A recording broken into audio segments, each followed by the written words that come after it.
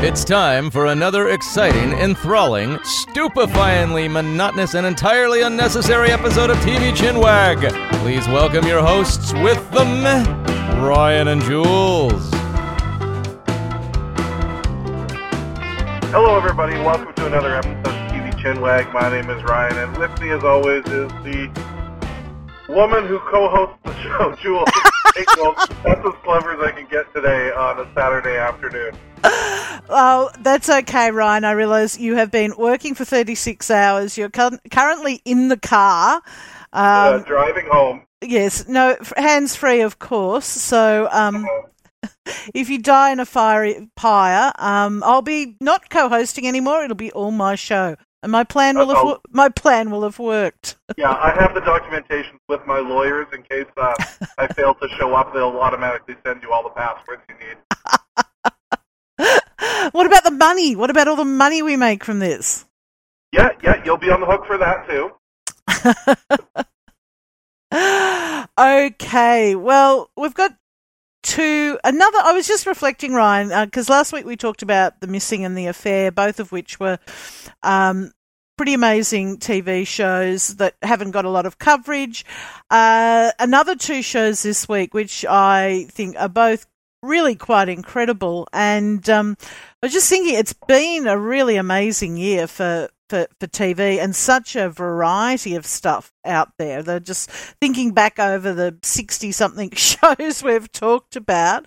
And there's, it's not like it's been hospital drama after hospital drama or everything's a lawyer show or whatever. It's really varied at the moment. Yeah, it's great because you're seeing these people that are taking chances, that are, going on limbs and, doing big things like these period-type shows that they're doing they're very expensive. And for networks to go out, or I shouldn't say networks, I should say content providers, I suppose, going out and doing that, it's a huge gamble, it's a huge investment, and, I think it's paying off because television is becoming the main medium that I think people want to go to instead of features where they used to be. Well, we've commented about that, and also that, of course, television these days means stuff being broadcast in on a number of different platforms, and certainly we're going to talk tonight about, or today, or whenever you're listening, about a couple of shows, one which is on a cable network and the other which is a Netflix show, and that's becoming more of the norm these days, where you don't know where the next good show is going to come from, except it's probably unlikely to be on a major network. Yeah, agreed. Yeah, 100%. It's definitely not on the top 5 networks. It's going to be somewhere else, somewhere where people are willing to take those risks. And they are, and they're, in a way, the opposite could play out, because obviously these other platforms are more early in the development of their business model and everything. They could be seen as they could have gone the way of being risk averse. They could have gone the way of replicating what's on the sort of major networks that's got, sort of a proven track record in audience, even if not in, sort of creative value. But they have gone the other way. They have taken the risks. And so far, anyway, it seems to have really paid off both for them and most of all for us, the audience. I'm surprised one of the shows that we're talking about today, which I think is a world-class show, comes from Cinemax, which hasn't really been known as the proprietor of good taste, I don't believe, in the, in the entertainment industry. They're really known for a lot of, sexy stuff, is the way I've always thought of them, as, being, blue movies after dark sort of thing. So to come out with something like this, I think is a pretty groundbreaking move. It certainly is. I've got a couple of little bits of news and then we'll get into it. Of course, everything's winding up at the moment for the mid-season breaks for all the shows that started in fall. We had the mid-season finale of The Walking Dead this week, and without any spoilers, Ryan, what did you think of that? Depressing, sad. I don't know. I kind of want to give up on that show. It's kind of like, what's the point in getting attached to these characters just to have them? Anyways, I mean, it's a mid-season or season finale. Someone's going to die. You know that already. So. Well, it does bring up the bigger point, though. I mean, we're in, season 5 now of The Walking Dead. It's continuing to be just this ratings, power. So obviously people are continuing to love it. But and we've got the spin-off show is going to be starting next year. But, of course, it is the case after this long is... And we were told from the beginning this is not going to be about looking for the cure or the world coming to rights or whatever. We really are following a group of people wandering around in the post-apocalyptic zombie world. And at some point that can become as depressing for a viewer as it is for those people. And as they all start to ponder, what is the point? Why don't we all just kill ourselves? Because, life really sucks in the zombie apocalypse. There are no bright moments, and one of those bright moments was snuffed out in the mid-season finale. So it'll be interesting to see how it goes over the next the back half of this season, and I think going on, because there's, without giving any big spoilers away, there's when you look at our group that we've been following. I'd go and hide under a rock to avoid these people at this point, because basically they're a bunch of psychotic killers who... They are the ones who knock. Yes! Well put. And that, as someone who's just also, this week I've got the last episode ever of Sons of Anarchy, so I've spent 7 seasons with some really execrable, horrible people in that show, and, you start to wonder, is this how I want to spend my Wednesday night? Yeah. Not that, and I'm certainly no one who needs rainbows and kittens and redemption arcs and every happy ever after, but I am starting to think, it brings up what I want out of a show after a number of seasons. You can get weighed down, I am finding a bit, and maybe it's just because I'm watching so many of these shows, but and a lot of these shows don't, like Sons of Anarchy and certainly The Walking Dead. There's no humour in them. There are no lighter moments. There are no wacky sidekicks. There's no playing with the genre in a way to have a musical episode. Right. God, Walking Dead could do with a musical episode. So it does become pretty dire after a while. But I'm still watching, and I will continue to watch at the moment, Walking Dead anyway.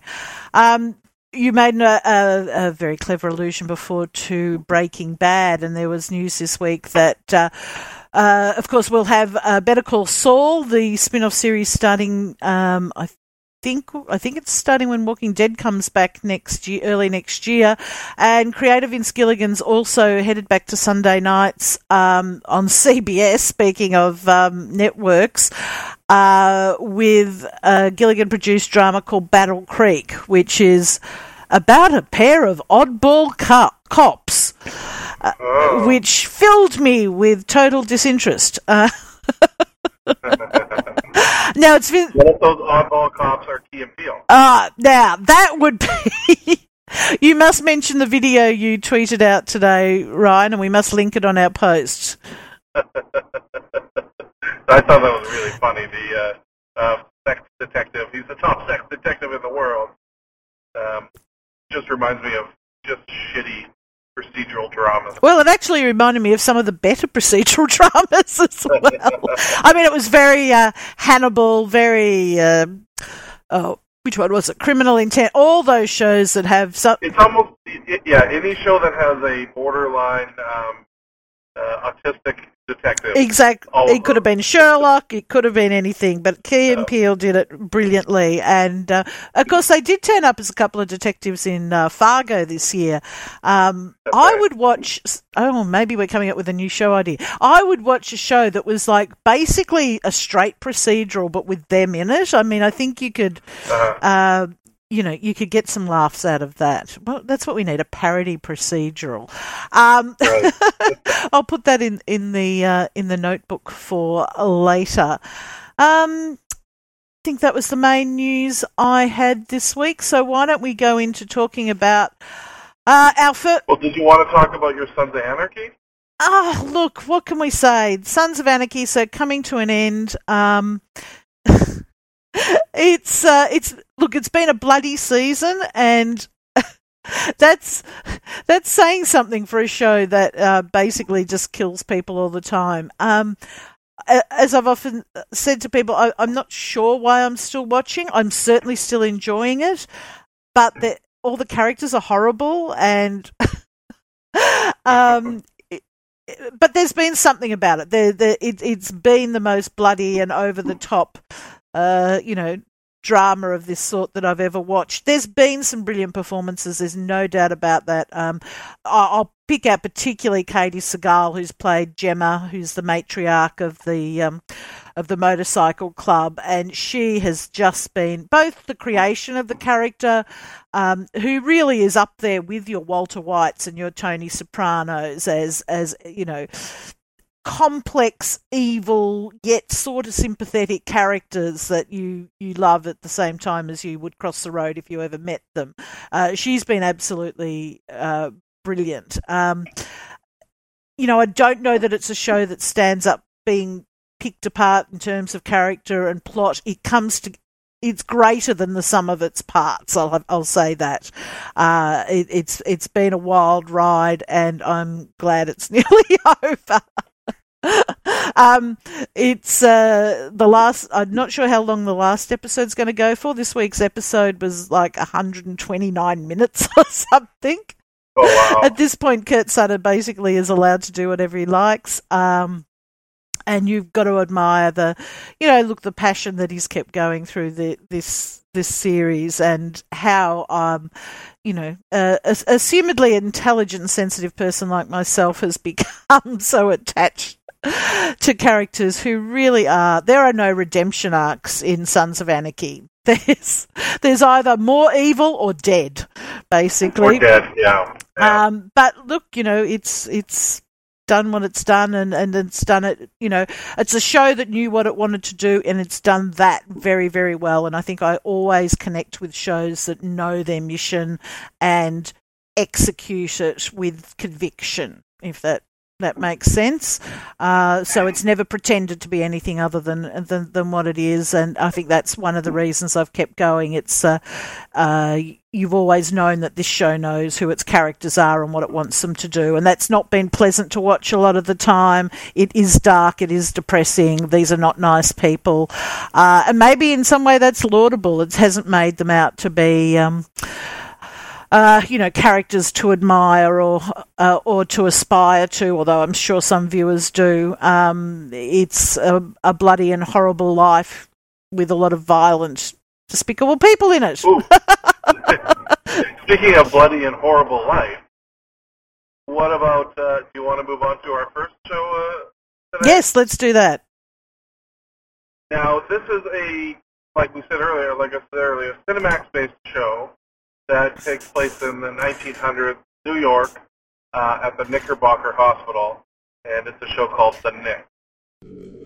We, mankind, have progressed so far.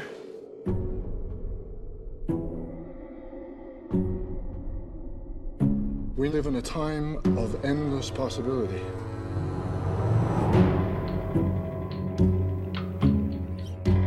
From such humble beginnings through the astonishing modern world in which we now live.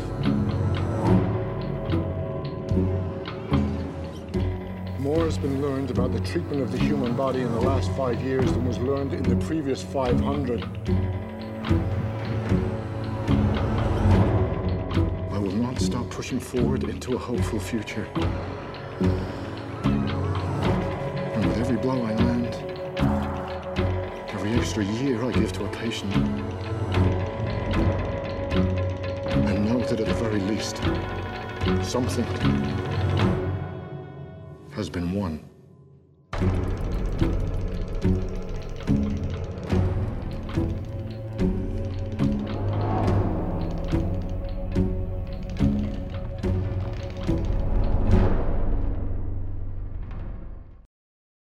Now, Jules, you love this show. You loved it from the first moment you saw it. You couldn't stop talking about the Nick and how badly you wanted to review the Nick. And for some reason, we just put it off till now. Well, because I wanted you to actually watch it. Yeah, exactly. So I watched it this week on my iPad while it was on set working, and watching it in between shots and pausing it a million times. But I got through the 10 episodes. Was that all there was? Yeah, no, that's all there was. Yep. There was. Okay, so I got through almost through the 10th episode. You want to tell us generally what the premise is about the Yeah, look, I'll have to say the first thing that caught my attention about this show was that it stars Clive Owen, English actor who I really like, but also it's directed by Steven Soderbergh. So, you're going to sit up and pay attention when Steven Soderbergh's directing something, and he directed every episode. So it's set in a hospital in New York, in a poorer part of New York in 1900. And I have to say, though, once I heard the premise, I actually was put off a bit, because it was like about a brilliant surgeon. Oh, God, how many times have we seen that? Yeah, it's pretty much Victorian house. Yeah, and the hospital is being the administrator who's running the hospital at the moment is a woman, and then there's a black surgeon who comes in, and it's like I could see all the tropes playing out. I was like, oh God, yes, it'll be brilliant surgeon, and she'll have to put up with sexism, and he'll put up with racism, and blah blah blah. Well, it's nothing like that. It takes all that and tips it on its head. I mean, yes, Clive Owen plays John Thackeray, who is a brilliant surgeon, but he is totally fucked up in many, many, many ways. The Algernon Edwards is the black surgeon who's Harvard educated. He's been working in Europe, where we learn that, certainly the colour of his skin has not been a barrier. He comes back to an incredibly racially divided and oppressive atmosphere in New York. But the twist here is he is the same as John Thackeray. He is also the arrogant, brilliant surgeon. It's just that he's doing it under different circumstances. His family has a connection. They're servants for the woman who is also the administrator at the hospital. And we get to know other people, particularly a nun who works in the area, and wonderful character, Tom Cleary, who's an ambulance driver. There's so much to love about this. I mean, the directing by Steven Soderbergh is just breathtaking. Not just in, it's pretty to look at, but it tells the story in such an amazing way that everything you're looking at is telling you this story.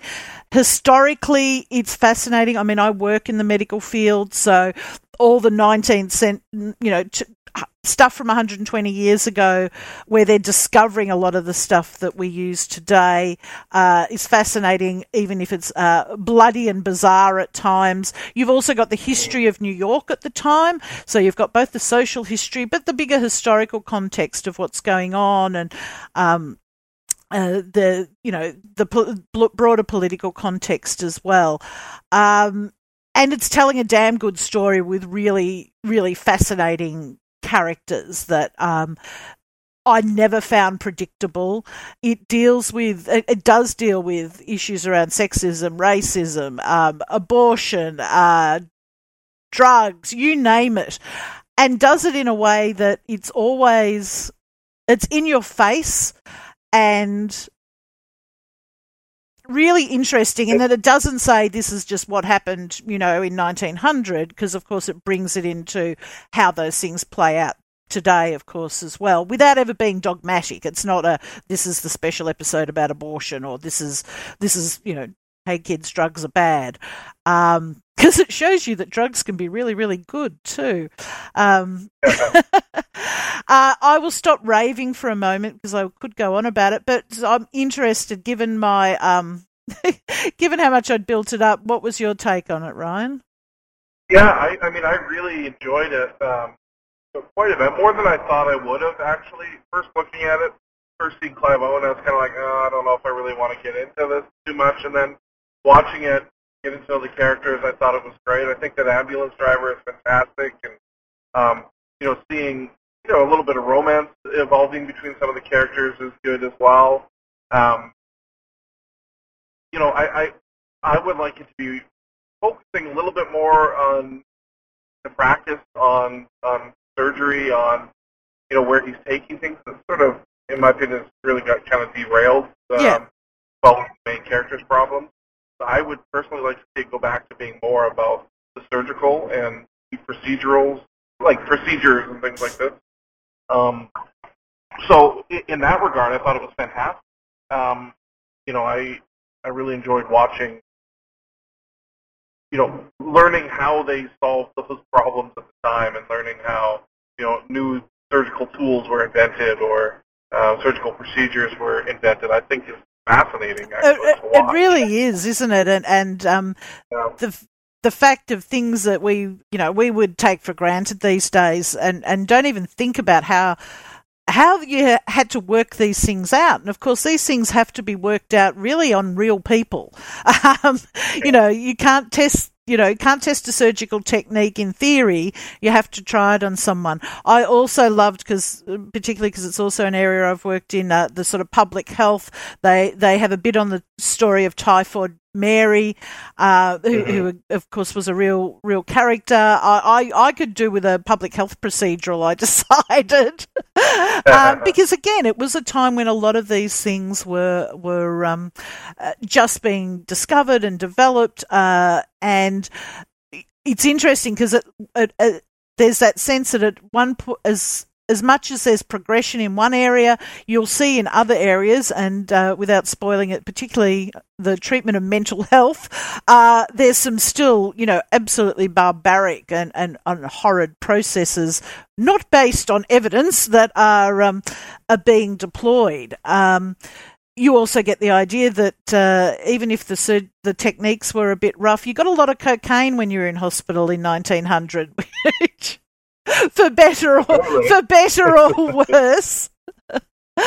And so all those things, and just like how they're recording what they do, and which is something both of the main surgeons are, they're scientists and discoverers as well. They really are out to find better ways to do things, and some of that's ego driven because they want procedures to be named after them, but it's also about coming up with the best surgical techniques, and just watching how they record those sort of things, how they undertake experiments, the politics of the hospital, of course, and funding. And this is a time when this is very much, you have rich families that are supporting some of these hospitals, but then you've got the intersection with, pharmaceutical companies are coming into it. I love the scene where they buy the first X-ray machine, which takes an hour to take an image. Right. Yeah. I like the X-ray technician salesman saying, "Oh, my kids were playing it with hours. It was 5 or 6 hours." And you're like, "Oh my god." So it has all that to it as well, and I think the broader sort of history of the time is fascinating, and I think again in 10 episodes trying to balance that side of things with the characters is at sometimes I think it probably did swing back and forth a bit on the balance between those two things, and of course there's inevitable there are characters you care about more than others. There are some, particularly that the hospital manager guy, I was less cared about what happened to him, and he's a character who's borrowing money from organised crime, basically, and I was less interested in his. I was interested in his personal life, but his that part of the hospital stuff I was less interested in. But that's a pretty minor complaint on the whole part. Yeah, I mean, I like the character, and I like that. It seemed a little bit over the top. I don't know how badly that was needed, but interesting. And I like the fact that he was siphoning money or what, being greedy with what he did and things like that. I think that was interesting, and it kind of shows the mentality, I think, at the time in that sort of a situation. What I would like to have seen more of is sort of his battles with the city or his battles with the commissioners or whomever to, get more funding to the hospitals or, extend public health a bit more or something like that. I think that's a story that, you don't need to have gangsters and money to tell an interesting story, and it would have been interesting to see a bigger story based on the business side of things, I suppose. Yeah, although how interesting that is to the broader viewership, I'm not sure. And it did mean that we did get one wonderful scene, which, without explaining how it gets there, basically ends up with one of the mobsters being killed by this sort of ninja assassin, which is just so out of the box. It was amazing. I haven't seen that yet. Okay, spoiler. It really is. You're like, what show am I watching? But it sort of strangely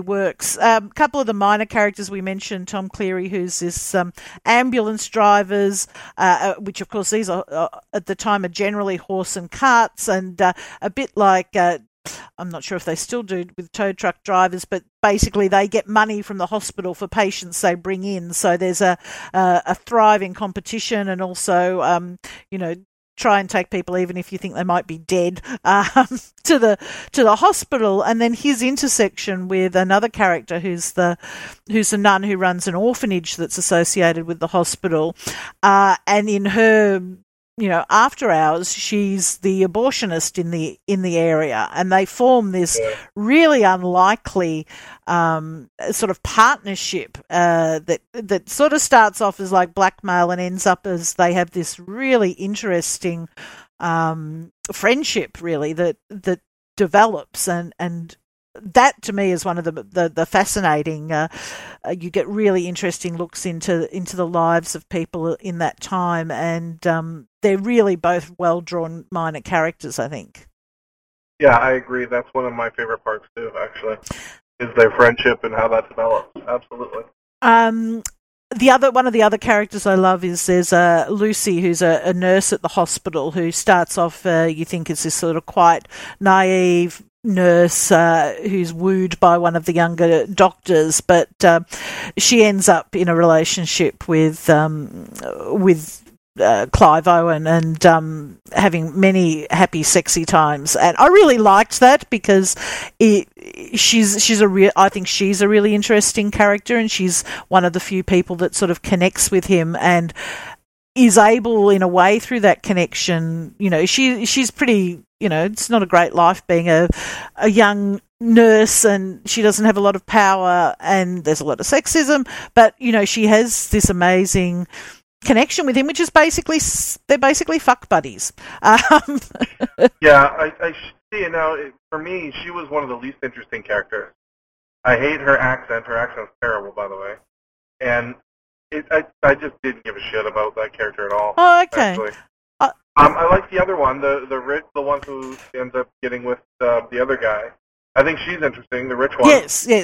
So she's... Yeah, I like her story a little bit more, but yeah, the other one I really don't care about at all. Oh, I was fond of her, or maybe I'm just fond of cocaine-fueled sex. Who knows?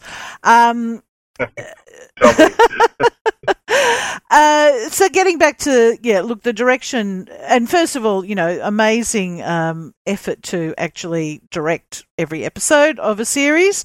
The episodes there are 3 writers who write all the episodes. Stephen Katz wrote a couple, and it's mainly the creators, Jack Amile and Michael Begler, who've written everything else. So it's really a singular vision, and I think that certainly comes across. It's filmed beautifully. I mean, just gorgeously.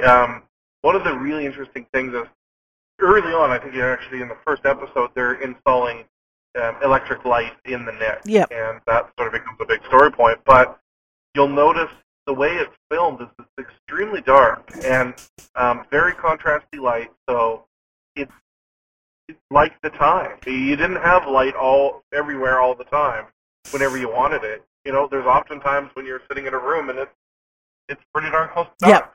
And that's the way it was. You know, unless you get up and light a lamp, you're going to be sitting in the dark mood of the room. So there was a lot of shooting like that. Now, I don't know if my iPad was really turned down, but for me, it was dark, like really, really dark scenes where a lot of times I couldn't really see faces or anything like that. Just sort of became very shadowy. No, I think that might have been partly your iPad, because I didn't notice it being, and I watched it on television. I didn't notice it being that dark. Certainly at times, but not overall. But yeah, just the look of it. I mean, there's things. Again, coming back to, it's not just Steven Soderbergh takes a pretty picture, but the way he tells the story through the lens is part of it. And there's a couple of episodes where that's just outstanding. Certainly, there's an episode based around some race riots, which are based on fact from, you could say from New York today, but from New York in 1900, and also I think it's the second last episode where the Thackeray's withdrawing from cocaine, and it's sort of shot from his point of view, and that's just it's quite incredible. Yeah, and there's actually a lot of scenes in if you go back and watch where for an entire scene they'll just be on one person's face. Yep. So they're not showing you the wides and the overs and the two shots and the singles and the tights. They're just showing you one shot of an actor. He may not even be delivering all the dialogue. Yep. In fact, I'm thinking of one of the earlier episodes when his other surgeon, the tall guy, and they're washing up, and it's just on him for 4 minutes of the scene. And that's unusual. You don't see that. It's wonderful that they could do it, and, it's because Soderbergh is, directing every episode. He's probably very, very involved with the, producers and all that stuff. He can sort of say, no, this is what I want to see. Either that or, on the day of filming, they're so far behind, that's all they have time for, which is another way of looking at it.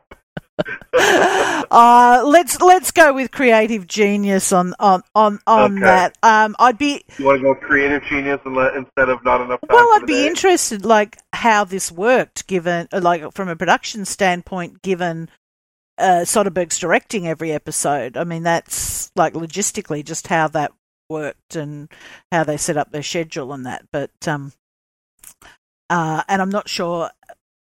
I'd be interested to know how it like, how much, obviously interiors on set, but how much of that external was location, how much was CGI and stuff, because some of it had to be, obviously we're talking 1900 New York, but although it's quite tight, I mean, you don't get a lot of streetscapes or views of the city. You get some, and they're beautiful. I mean, they look really great. In the first episode, that opening where he gets into the cab and goes to the neck, is gorgeous. And they used a real city. The actual streets in, was it Baltimore? Oh, was it? Somewhere. Okay. Because it's... Yeah, it was actually the streets somewhere, and they just doctored it up, and I think probably used it as CG. Because, those externals, and it's quite... I don't know if minimalist is the word, but there's a lot of empty space. Like, Soderbergh uses a lot of space, even on, as you said, tight shots sometimes, just through staying on that image for longer. Anyway, it's a lesson in wonderful directing, but it tells a wonderful story. And it's I've been recommending it all around the place, and due to my doggedness, a number of people who were totally disinterested have watched it now and gone, "Oh, that was really amazing." Yeah, I had a lot of people watching it over my shoulder at work, which sometimes was a little unnerving when it was scenes of the suggestiveness. Cocaine-fueled sex. It's like, sure, Ryan's watching porn at work again. And of course, it's always when one of the makeup girls wants to watch or something. Either that or someone's elbow deep in surgery. Well, that seems okay as long as there aren't boobs. And certainly some of the surgery is pretty gruesome. Because it was pretty gross. Really well surgery done. is still pretty gruesome, but this is even more so. Yeah. Can't recommend it highly enough. It's, I think if you've got the sense now, there's so many aspects of it. And obviously Ryan and I both also, connect a lot with sort of the medical side of it and that sort of history. But, there's great characters, a great story, great history of New York there. And it looks amazing. So, and I admit, though, it's not going to be everyone's cup of tea. It's not clear what, it doesn't have a clear arc at the beginning. It's not a plot-driven what's going to happen. I mean, there is sort of bits about the future of the hospital, but it's very much a character-driven piece here. So, Yeah. Yeah, I would think give it a watch. It has been renewed for a second season. And with, again, no spoilers, but and you haven't seen it yet either, Ryan. But the final scene of the first episode is just one of those, just the best sort of button on the first season. It's a visual almost joke, and it's just perfect. That's great. You know what? I'm actually going to go and watch it tonight, I think, just before I go out of here.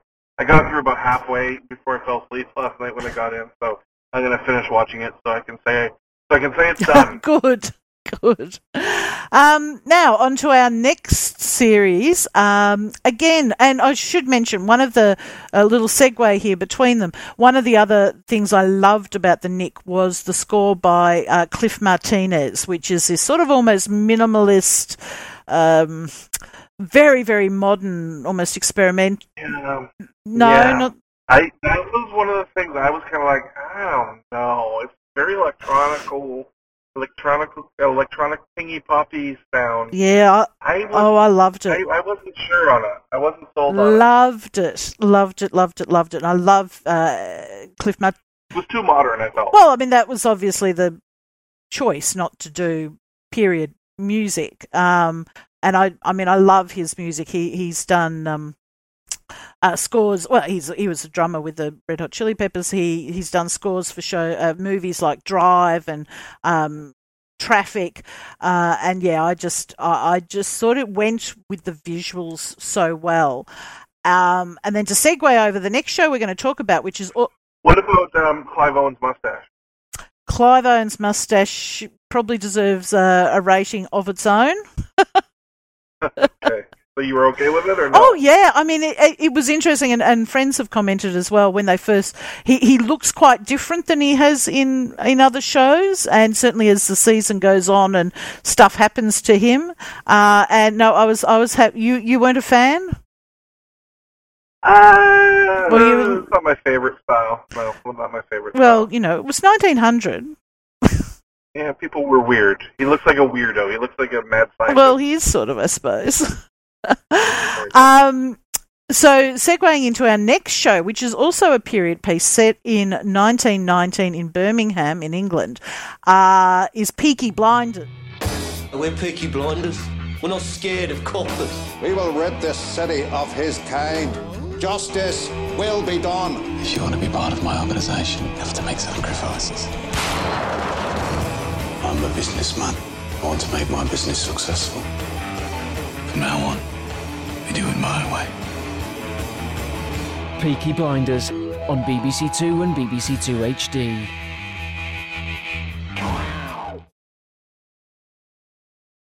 So Peaky Blinders, another period piece. This is set in 1919 in Birmingham, England, so just after the end of the First World War, and it actually picks up on a bit of real history. So there were at the time, and had been for a few decades, gangs in the area, and one in particular was known as the Peaky Blinders, and Peaky refers to the caps that they wore, which allegedly they sewed razor blades into the peaks of their caps, and then when they got in a fight, of course, they would have an instant weapon. They would grab their hat off and slash at their opponents, which you do actually get to see in the TV show, and it's much fun.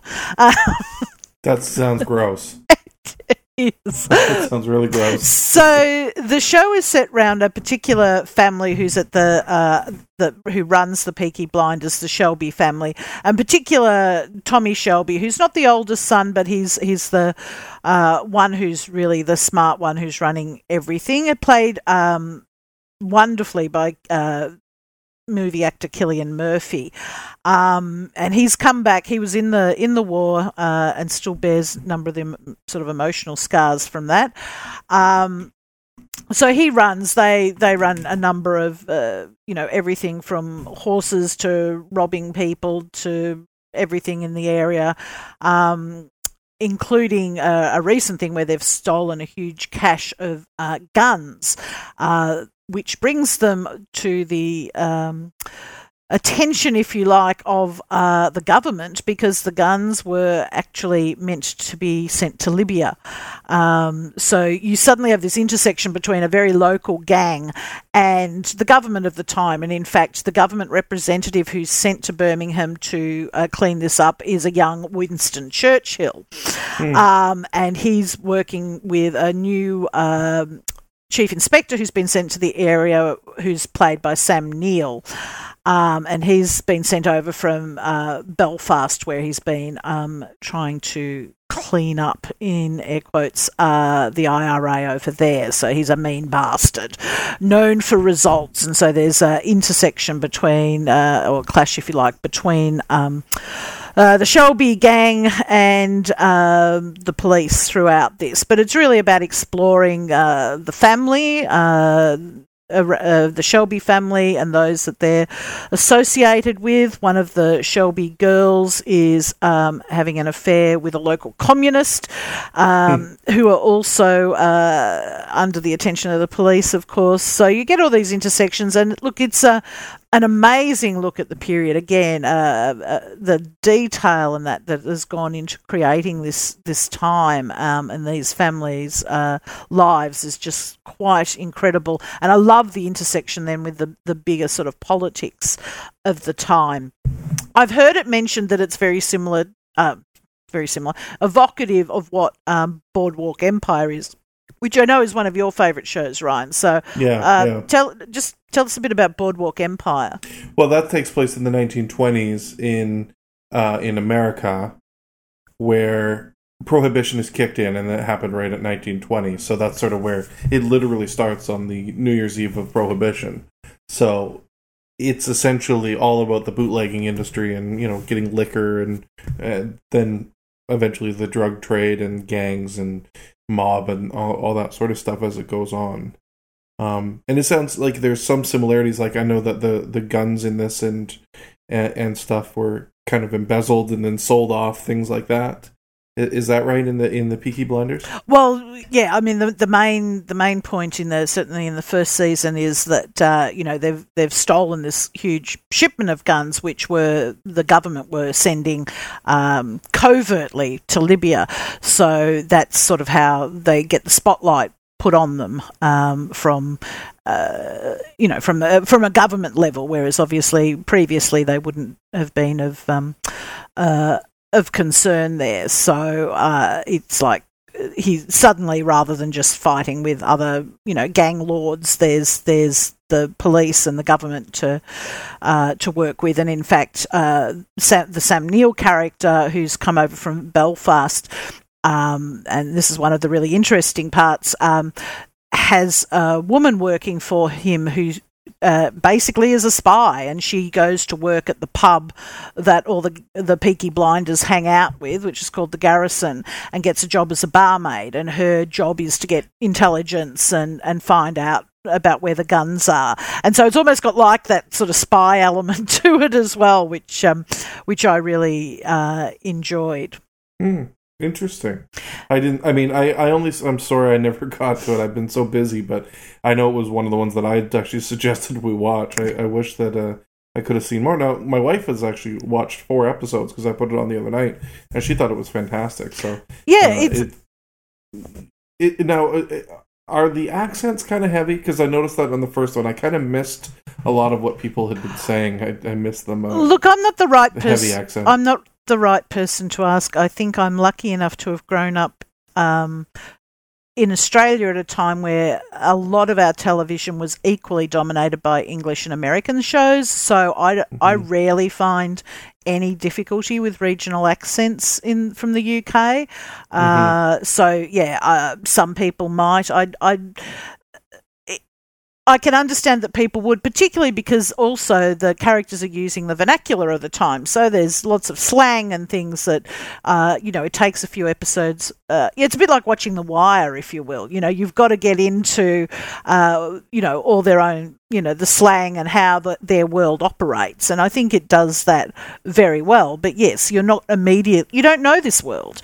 You don't know the references. You don't know probably the politics of the time, and a little bit like the Nick. I mean, that was one of the things I found of interest, was going and looking up the fact of what the things that they were mentioning were actually, had actually happened. So, for example, I knew about the case of Typhoid Mary, so when that story started, I knew immediately what they were referencing, whereas other people won't. And I think the same with the Peaky Blinders. It takes you a while, and it would have been the same, I'm sure, with Boardwalk Empire. Oh, bless you. That was so bad it came right through the internet. I'm sure it did. I've got your slag dripping off my headphones right now. Nobody knows what you're talking about because I paused my microphone when I sneeze. Oh, you're so cunning. Yeah. But look, I think... Cunning sneezer, that's what they call me. Is that what it is? Yeah. That's not what I've heard. No. Look, I think any good show that's creating a new world or taking you to a world you don't know, and that doesn't matter whether it's science fiction or a period drama. Now, some eras are more familiar to us, and I'm sure people are probably more generally aware of, say, the 20s in the US and the Prohibition era and references around that than they are, the 20s in Birmingham in England at the same time. So it does take you a while, and that's part of the joy of watching a show like this, or Spartacus, or as I said, the 100. I mean, it's all about you learning about a new world, and I think they do that really, really well. You were talking about Dark. This is certainly a dark show, not just in tone but in visuals. It's very grey. There's not a lot of colour happening in the world at this time. I mean, you think we're on the eve of the Great Depression. We're post the First World War, which obviously in the UK has a lot bigger impact at every level of society and politics.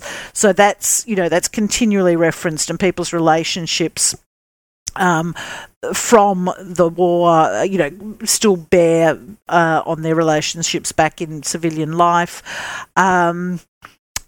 It's certainly fascinating. It is. It's a pay attention show, definitely, because there is so much going on. We're at the second season, so both first and second season are available on Netflix, and I can say as added impetus to get through the first season to the second season is that Tom Hardy joins the show in the second season as a London gangster called Alfie Solomons, who is as fucking mad as a cut snake and really, really scary.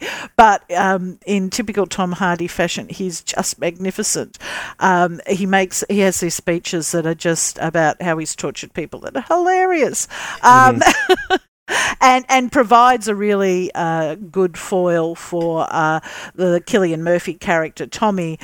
Noah Taylor, the Australian actor, also plays Darby Sabini, who's very involved in the racing industry, and a lot of the crime is around the racing industry.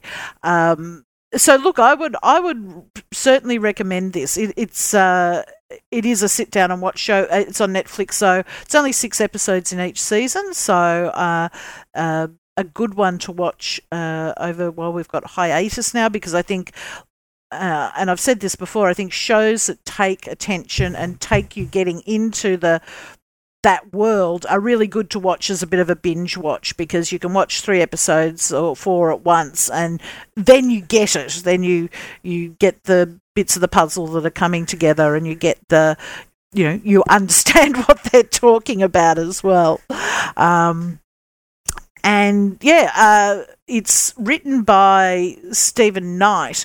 Again, it got a crossover from movies to television, in that he's known as a screenwriter and director, particularly a movie a lot of people will know is Eastern Promises, Viggo Mortensen, and he actually directed Tom Hardy in one of my favourite films of this year, which is called Locke, which the whole movie is Tom Hardy in a car driving.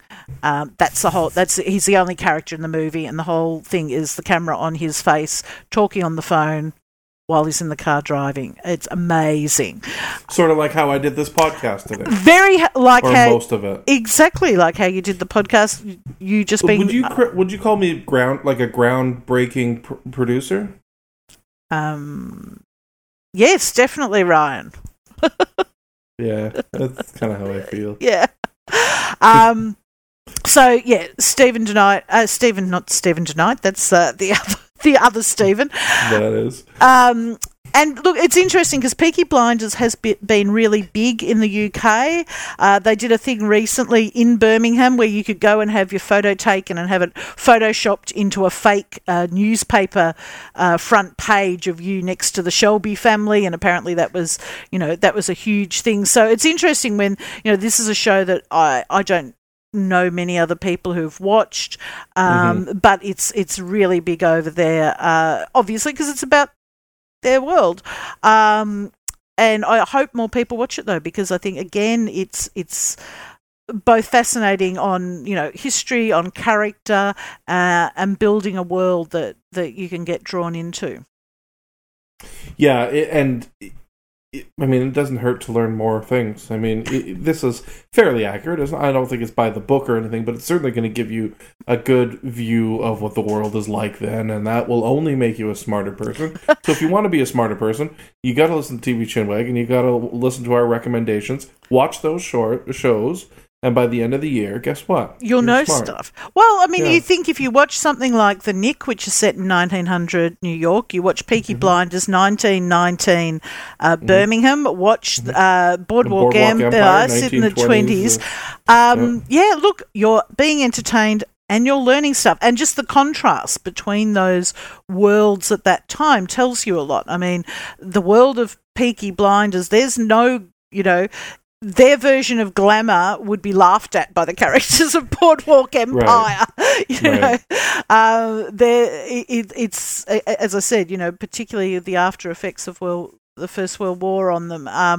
It's their idea of rich, wouldn't buy someone on Boardwalk Empire a pair of shoes. So there's all those things that you think about. Again, we've got wonderful, as we said, we've got Steven Soderbergh directing The Nick. We've got Stephen Knight writing Peaky Blinders, and actors like Cillian Murphy and Tom Hardy acting in it. I mean, it's and what's his name on the other one too? Steve Buscemi on Boardwalk Empire. Well, Steve Buscemi, yeah, but I was thinking on Clive Owen. As well. I mean, these are all huge movie actors that are doing television now and bringing it. So it's a very interesting world we live in. It is. So don't go out into the world. Stay home and watch more TV. That is the key to things. That is a doctor's orders. And take more cocaine. That should be brought back into the health system. I think you missed the point of that plot. Yeah, I missed the point where I don't want any antibiotics. Just give me cocaine, and I won't care that I've got a cold. Okay, that's hey, at least the cocaine has stopped me smoking the opium. So, but now you miss your prostitutes. Oh. God, he has what the opium den in The Nick is to be envied as a place of recreation, I think. Anyway, yes, I might be reading these shows slightly differently than other people. That's all from us this week. Thank you, Ryan, for being a mobile podcaster. It's my pleasure. I'm sorry that if the quality of this podcast suffers, but at least we got it to you on time. It will only be the technical quality. The content, as always, was A1 quality. We'll be back next week. Hey, what are we doing next week? Absolutely no idea. You know what? We talked about doing the Chinnies, so let's put that together. We also I wanted to do a special Christmas episode by the end of the year, so maybe we can roll that all up into one tight little joint of goodness and smoke it. What the hell am I talking about? I'm on board with that. So come back next week for the Chinnies, Christmas, and Ryan and Jules getting baked. Okay, thank you very much. We'll Bye, everybody. see you next week.